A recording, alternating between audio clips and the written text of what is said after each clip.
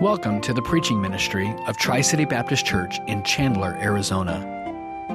Our desire is that God would be magnified through the preaching of His Word, and that Christians would be challenged, strengthened, and edified in their personal walk with Christ. I invite you to take your Bibles this morning and turn with me to Ephesians chapter 4, fourth chapter of Ephesians. We're returning to our study here. If you're using the Bibles there in the chairs, it's on page 815. Ephesians chapter 4, as we continue our study in Ephesians and viewing the church through spiritual eyes. Many years ago, I had the opportunity of traveling with a ministry team.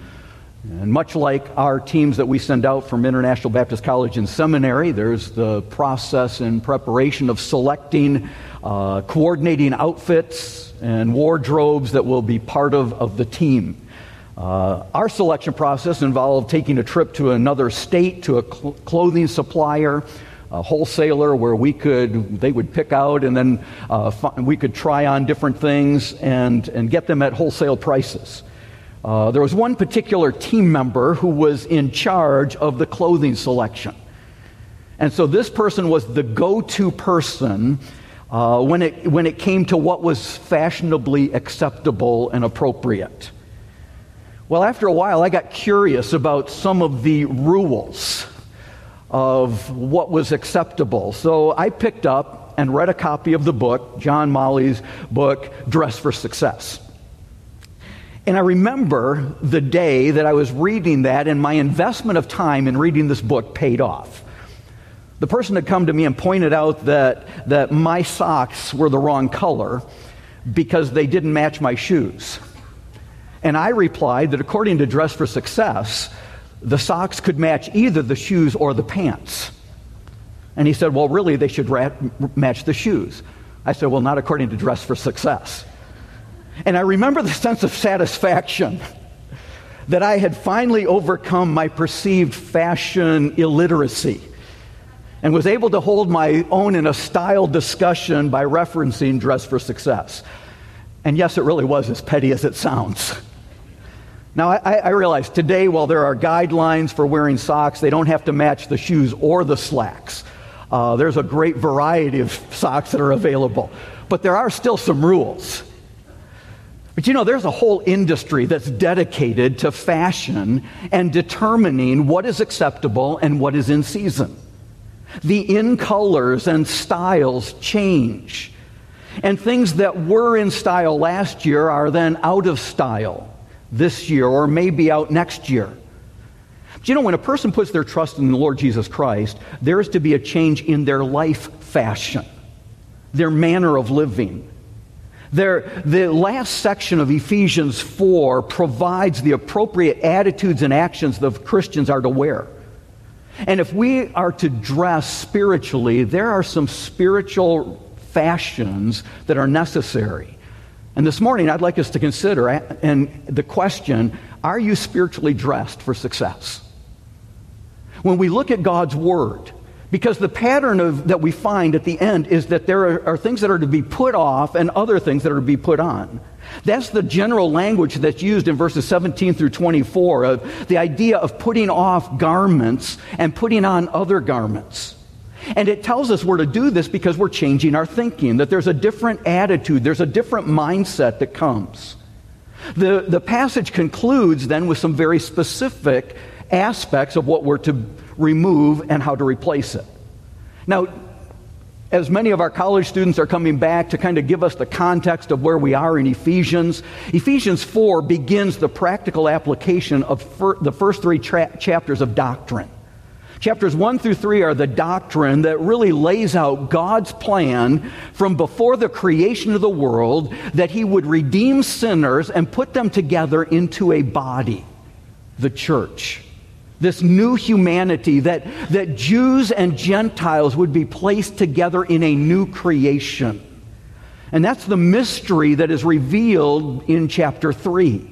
The realization that the church not only reveals God's manifold, multifaceted wisdom here on earth, but it's a testimony that's out of this world. It's to principalities and powers in heavenly places, that the church is a testimony to angels of God's goodness and mercy.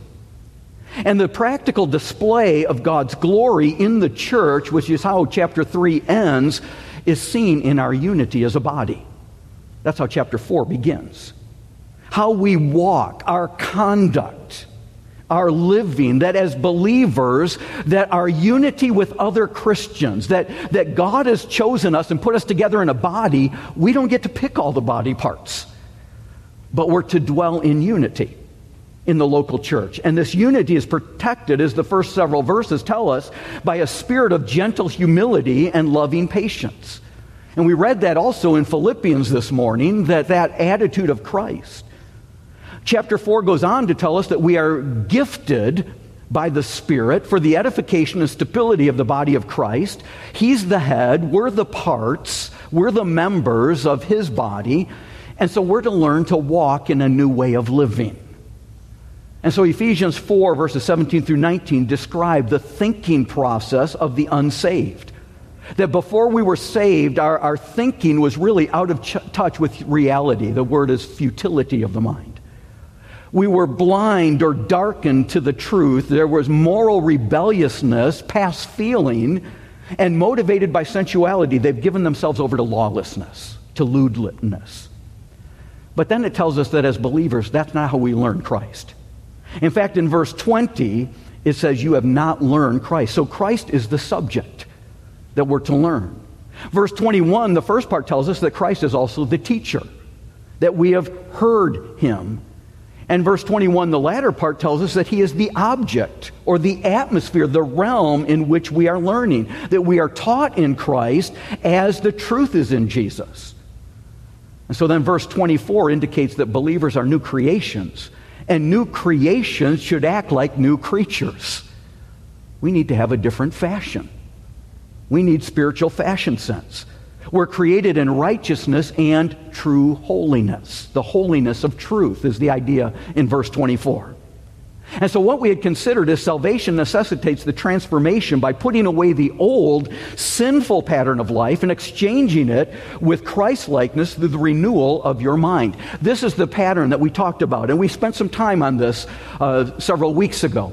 What we're going to see this morning is the latter part of this chapter, verses 25 and following, tell us what those sinful patterns are that are to be put off, and gives us specifics of what we're to put on.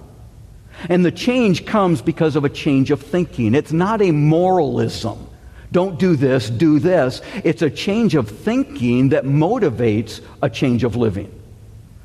And the truth is, while we would probably all intellectually acknowledge and probably agree that change is needed, the truth is sometimes it's much more difficult because we're comfortable with some of the old ways.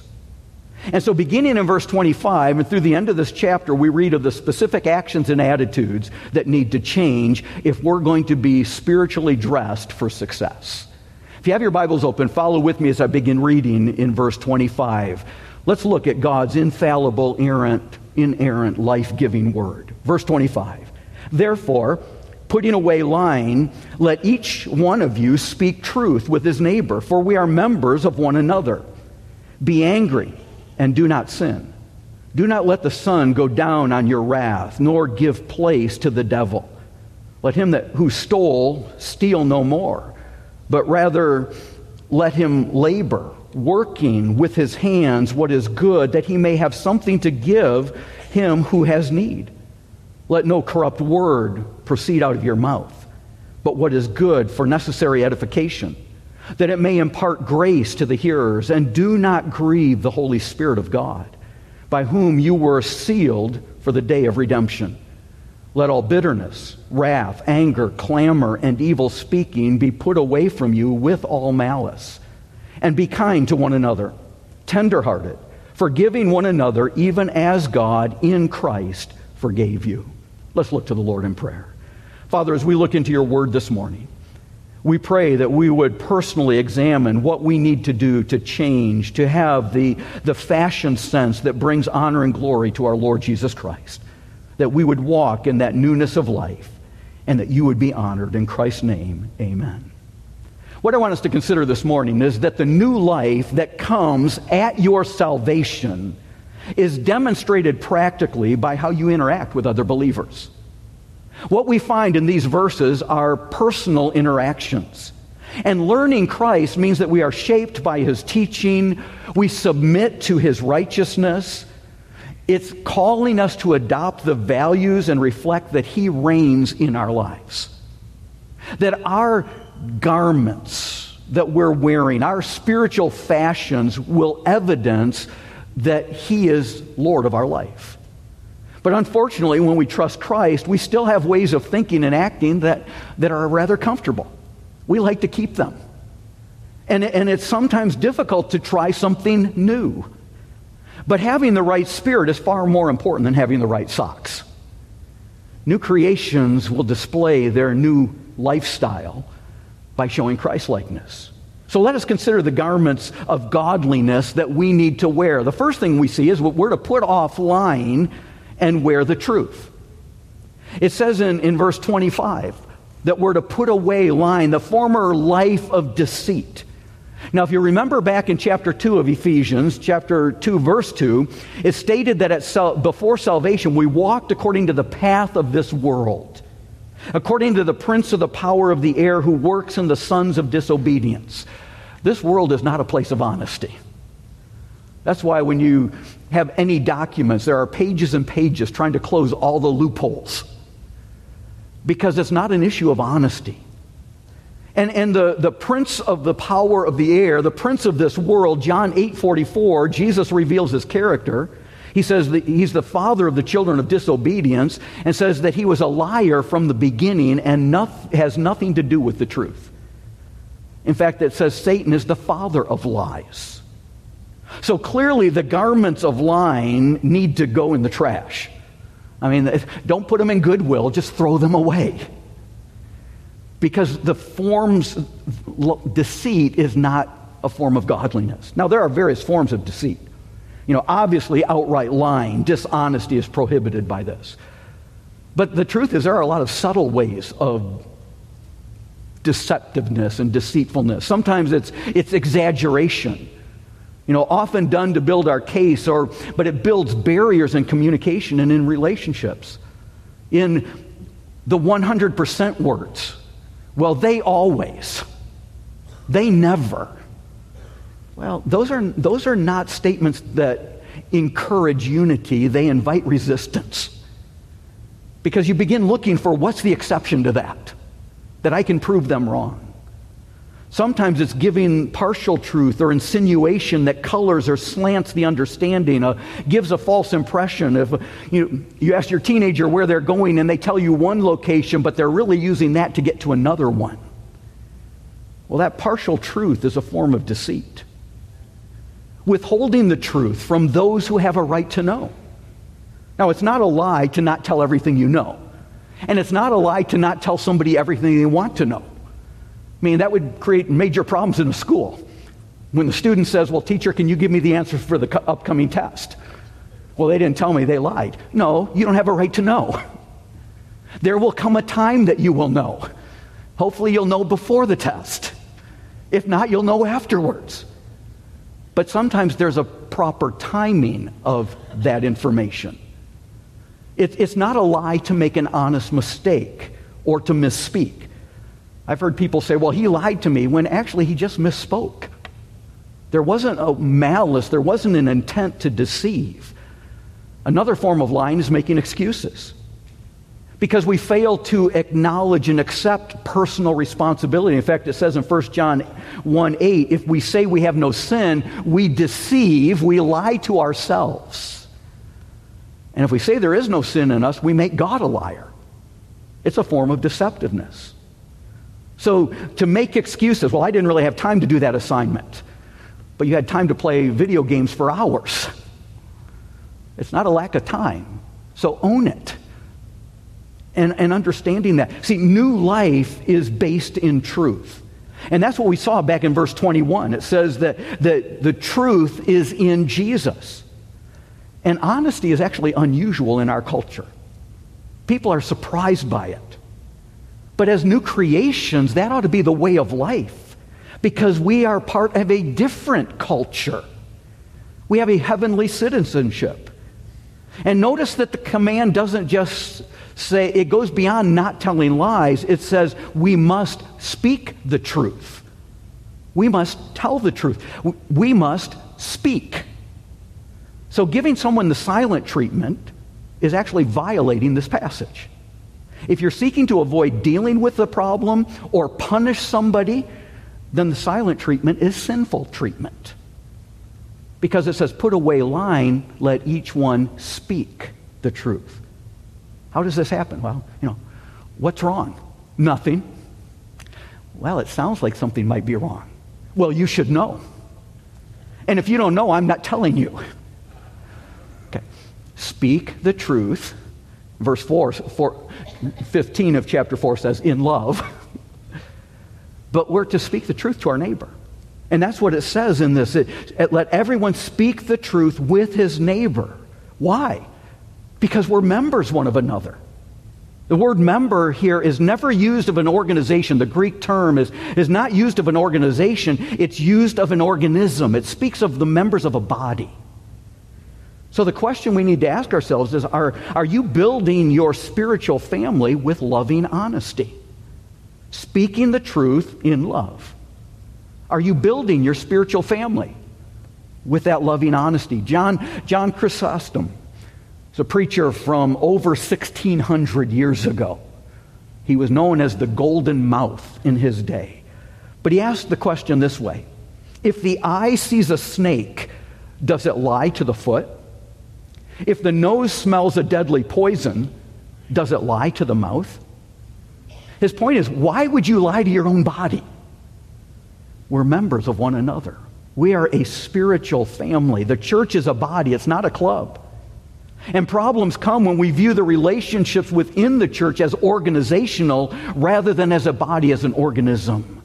That we are parts of the whole. Therefore, we have to work to solve problems in a way that honors the Lord. And the first thing that entails is we have to put off that falsehood and wear edifying truth. The second one, though, is we have to put off sinful wrath and wear righteous anger. Now, it's interesting because if you notice in this verse, it actually reverses the order. It tells us what we're to put on and then what we're to put off. Be angry, but do not sin. And it's an interesting change that's taking place, that proper anger really means being angry at the right time, for the right reason, at the right object, in the right way, under the right control, and do it for the glory of God. And that's tough. Even if we have a righteous reason, it's often hard to keep it in the right perspective. But there is a place for righteous anger. But there's a very real subtle danger to view our anger as righteous when it's really just a bad temper. And so we have to understand this, that we can recognize unrighteous anger. There are several things that would indicate this. When anger becomes sinful, when several things are in place. Number one, if it's sinfully motivated. Anger is sinful when the thoughts behind it are sinful, when it's selfish. When our anger is not free from hurt feelings, which are often injured pride. When there's malice or desire to get even. It's sinful when God's goal is distorted. Righteous anger will accomplish a righteous purpose. When we lose control, instead of counting to 3, maybe you need to count to Ephesians 4 and then read it. When we attack the person rather than dealing with the problem. And it's also sin when it's allowed to linger. Notice what the rest of this verse says in verse 26. Do not let the sun go down on your wrath. Sometimes we hear the statement, don't go to bed angry. Well, that is good advice, but if you wait till bedtime, you've already gone beyond what the passage indicates. It says don't let the sun go down.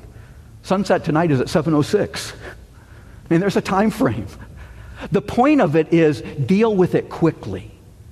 The day of anger ought to be the day of reconciliation, rather than allowing it to foment. So the question we need to ask in application is, do you brood in anger and thus provide the devil a place for exploitation? It says, don't let the sun go down upon your wrath, nor give place to the devil. You know, anyone can become angry. But to be angry at the right time, for the right reason, in the right way, with the right degree, that takes spiritual control. That takes the working of the Holy Spirit in our life. And the misuse of anger is dangerous. It destroys relationships. It destroys work relationships. It destroys parent-child relationships. It destroys marriages. And it destroys churches. So we have to put off sinful wrath and wear that righteous anger. And we have to deal with it promptly, because if we don't, Satan gets a foothold in our life. Satan loves to manipulate situations for his purpose. And remember, he's a liar.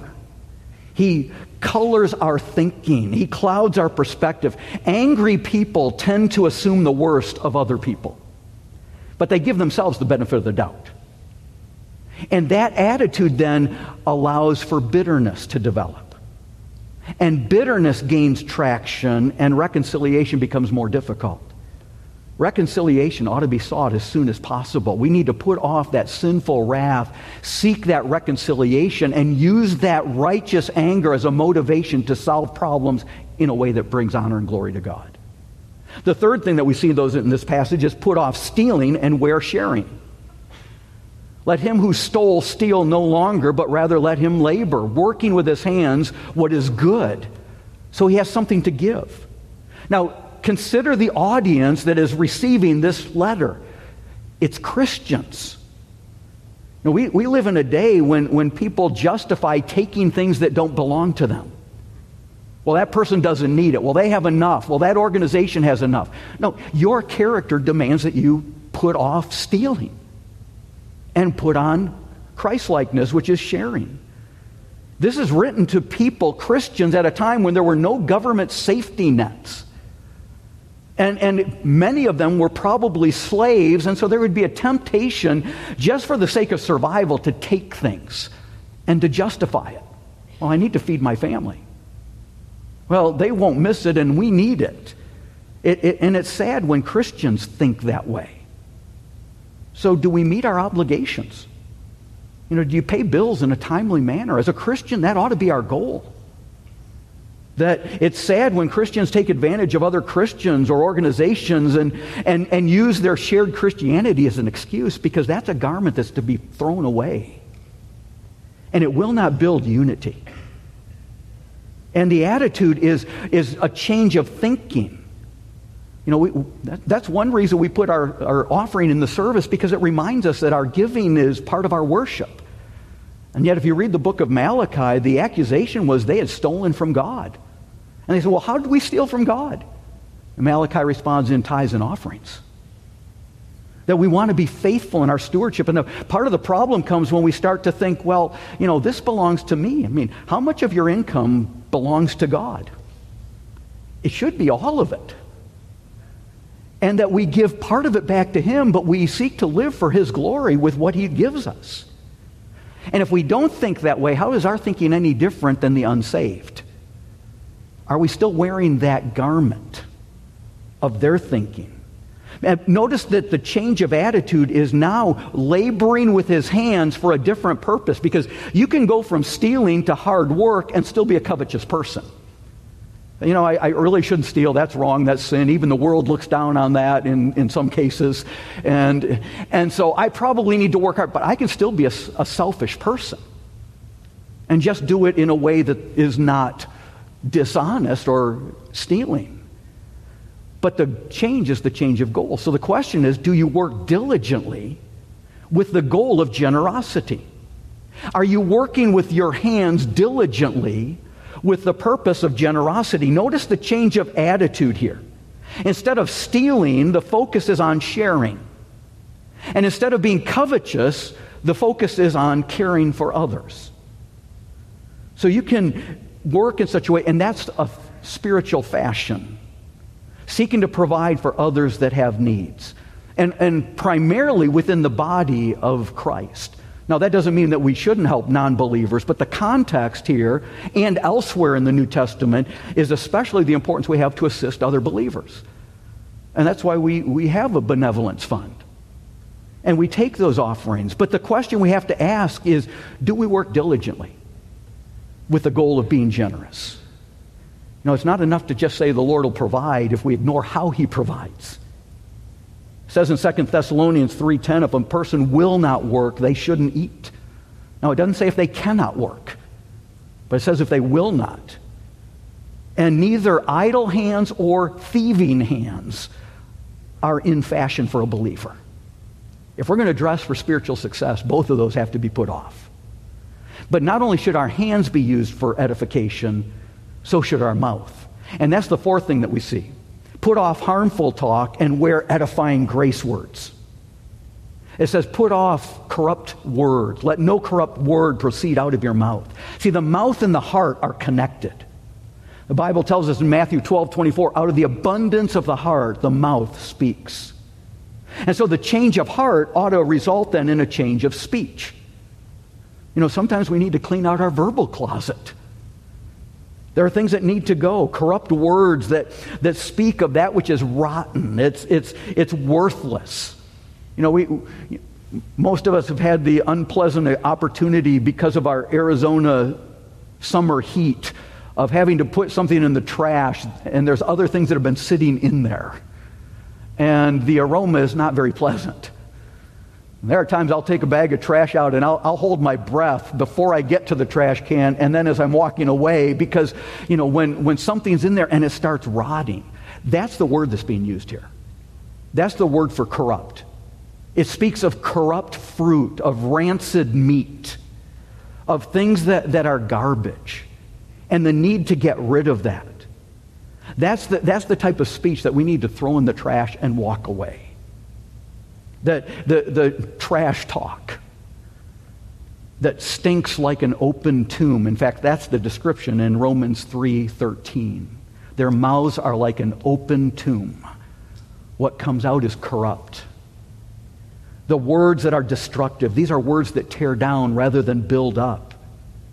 So the question we have to ask is, does your mouth as well as your hands benefit others? Because verse 28 tells us that our hands are to work and do what is good. Verse 29 tells us our mouth is also to produce what is good.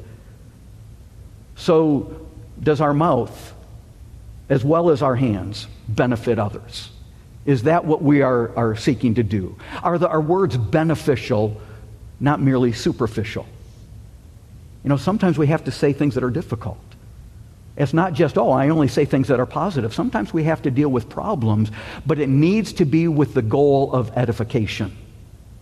It needs to be speaking the truth in love for the purpose of building up. They need to be grace words. They need to be words that will edify. And to edify others, you have to recognize the needs of others.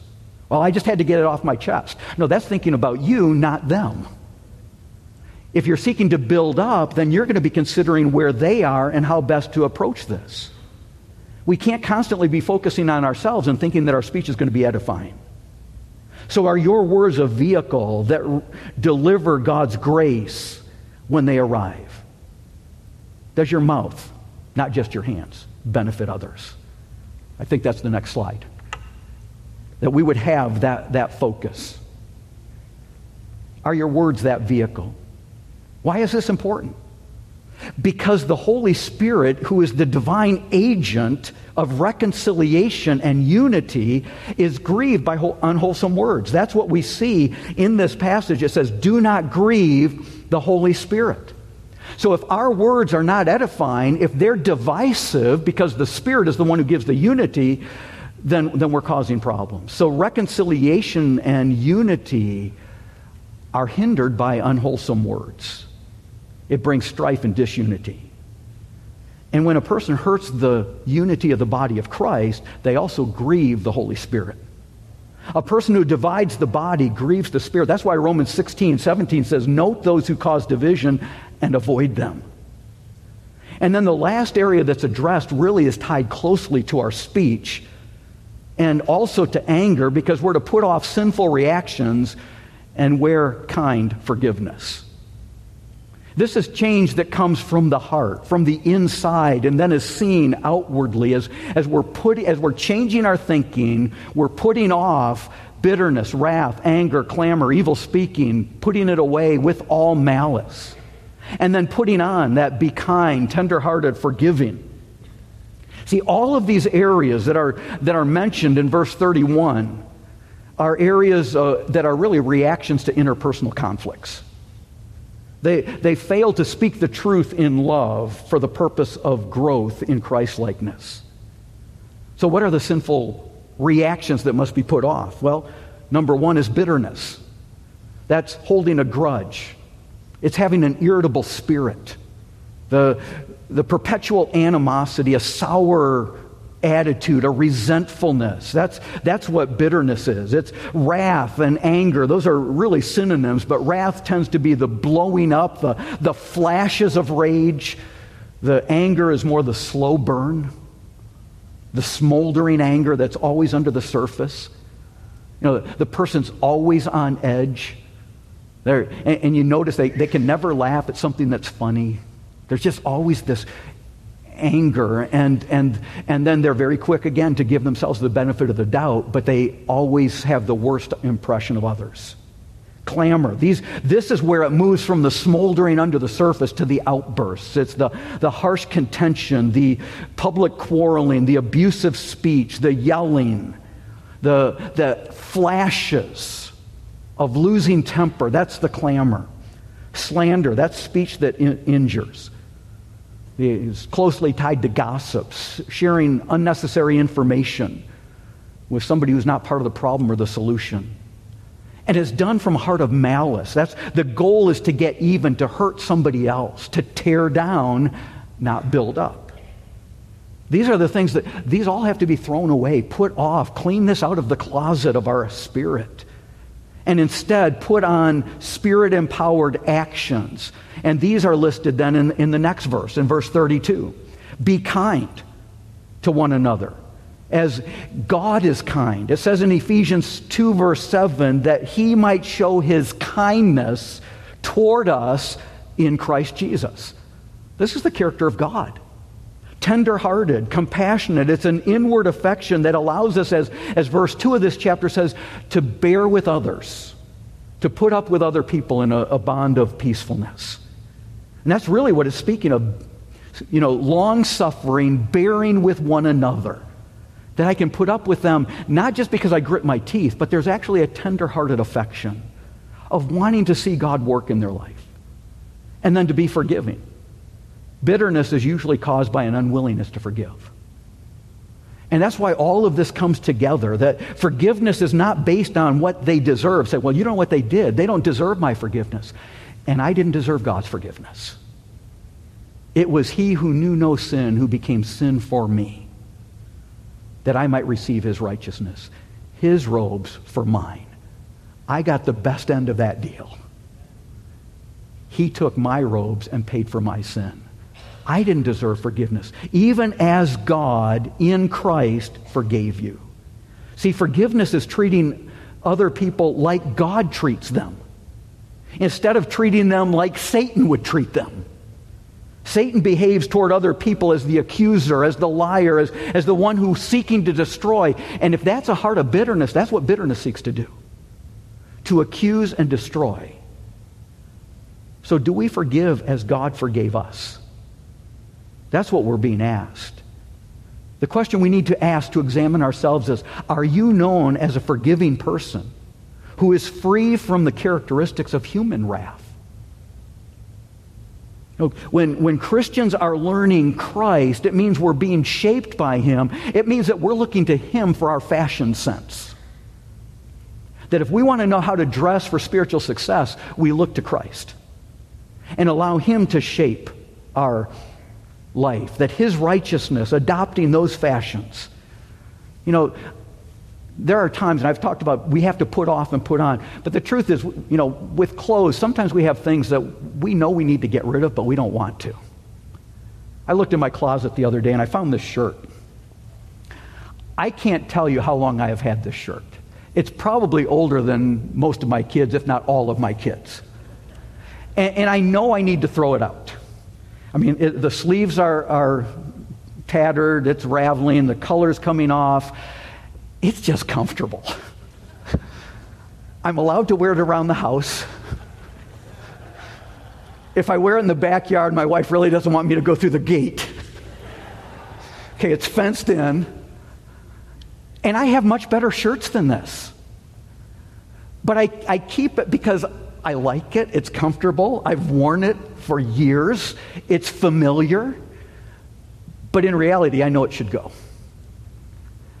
The truth is, some of these areas we know need to go.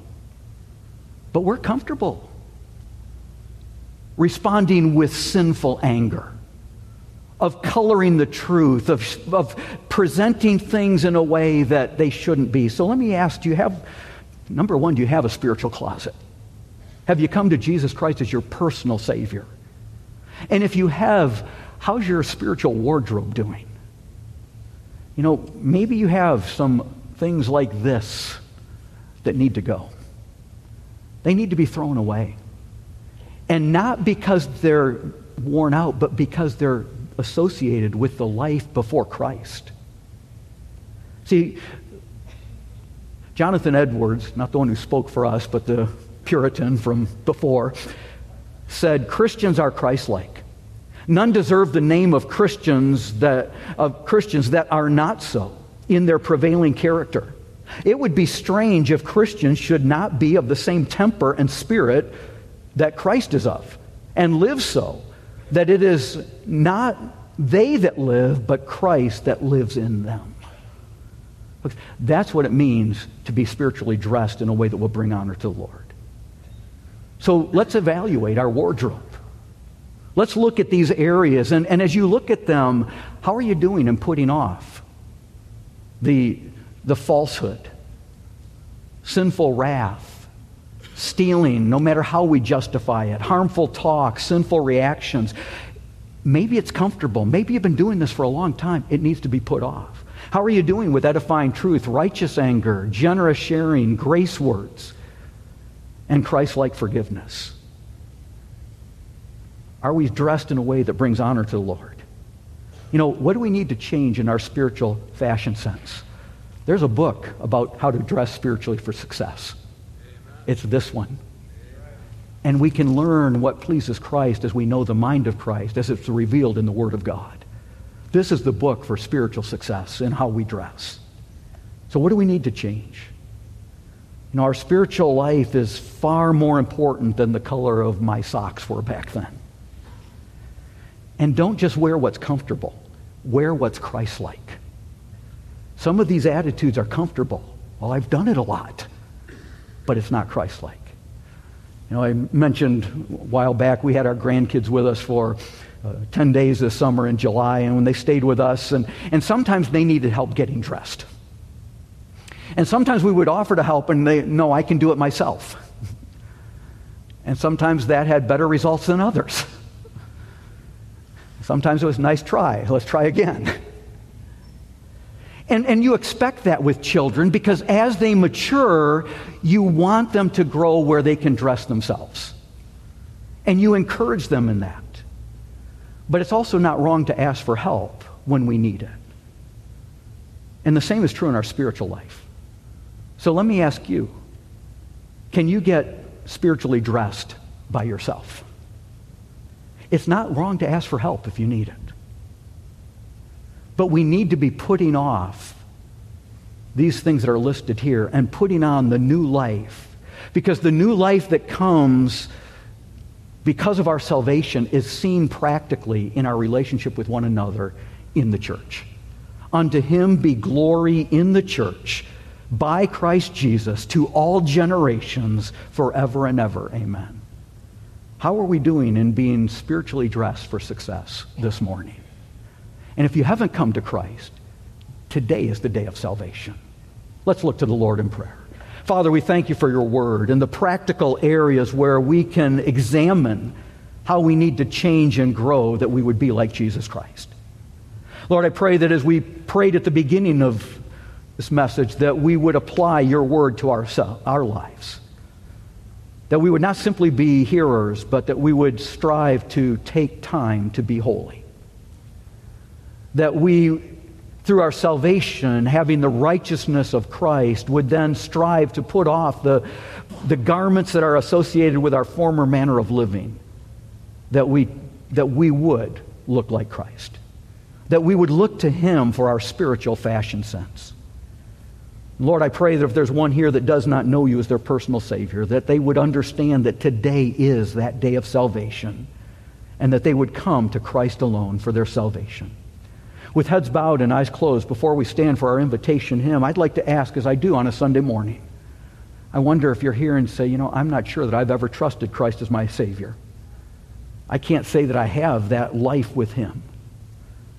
Say, I'm not sure that I'm saved, but I know I don't want to go to hell. Pray for me. I would like to know the hope that there is in Christ alone. If you'd say that, I'd like to remember you in prayer. If you would say, I'm not sure that I'm saved, that I've trusted Christ, pray for me.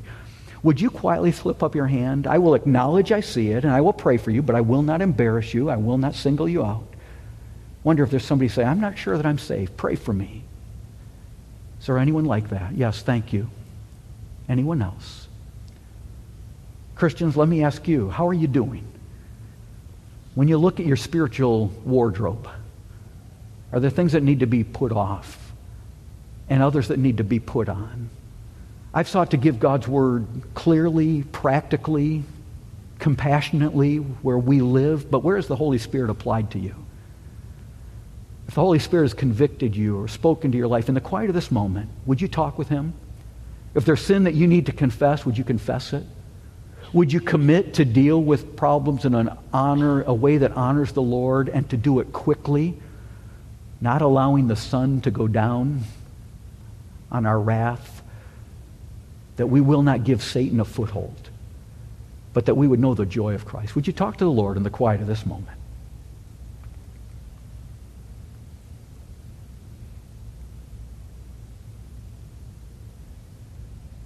Lord, we thank You for the clarity and practicality of Your Word. We pray that we would have heard Christ through the Word, that we would learn Christ, and that we would live for Christ. Pray that You'd work in the heart of this one that is uncertain about their eternal destiny, that even today they would speak with somebody here that can help them see from Your Word how they can have the assurance of a relationship with You because of Christ alone. And pray that You'd help us as believers to daily examine ourselves to see if we're putting off and putting on because we have a change of mind and being renewed in the spirit of Your Word. Work in our hearts. We thank You for the unity that we have here at Tri-City Baptist Church. We pray that we would guard it in the bond of peacefulness through the power of Your Spirit. Amen.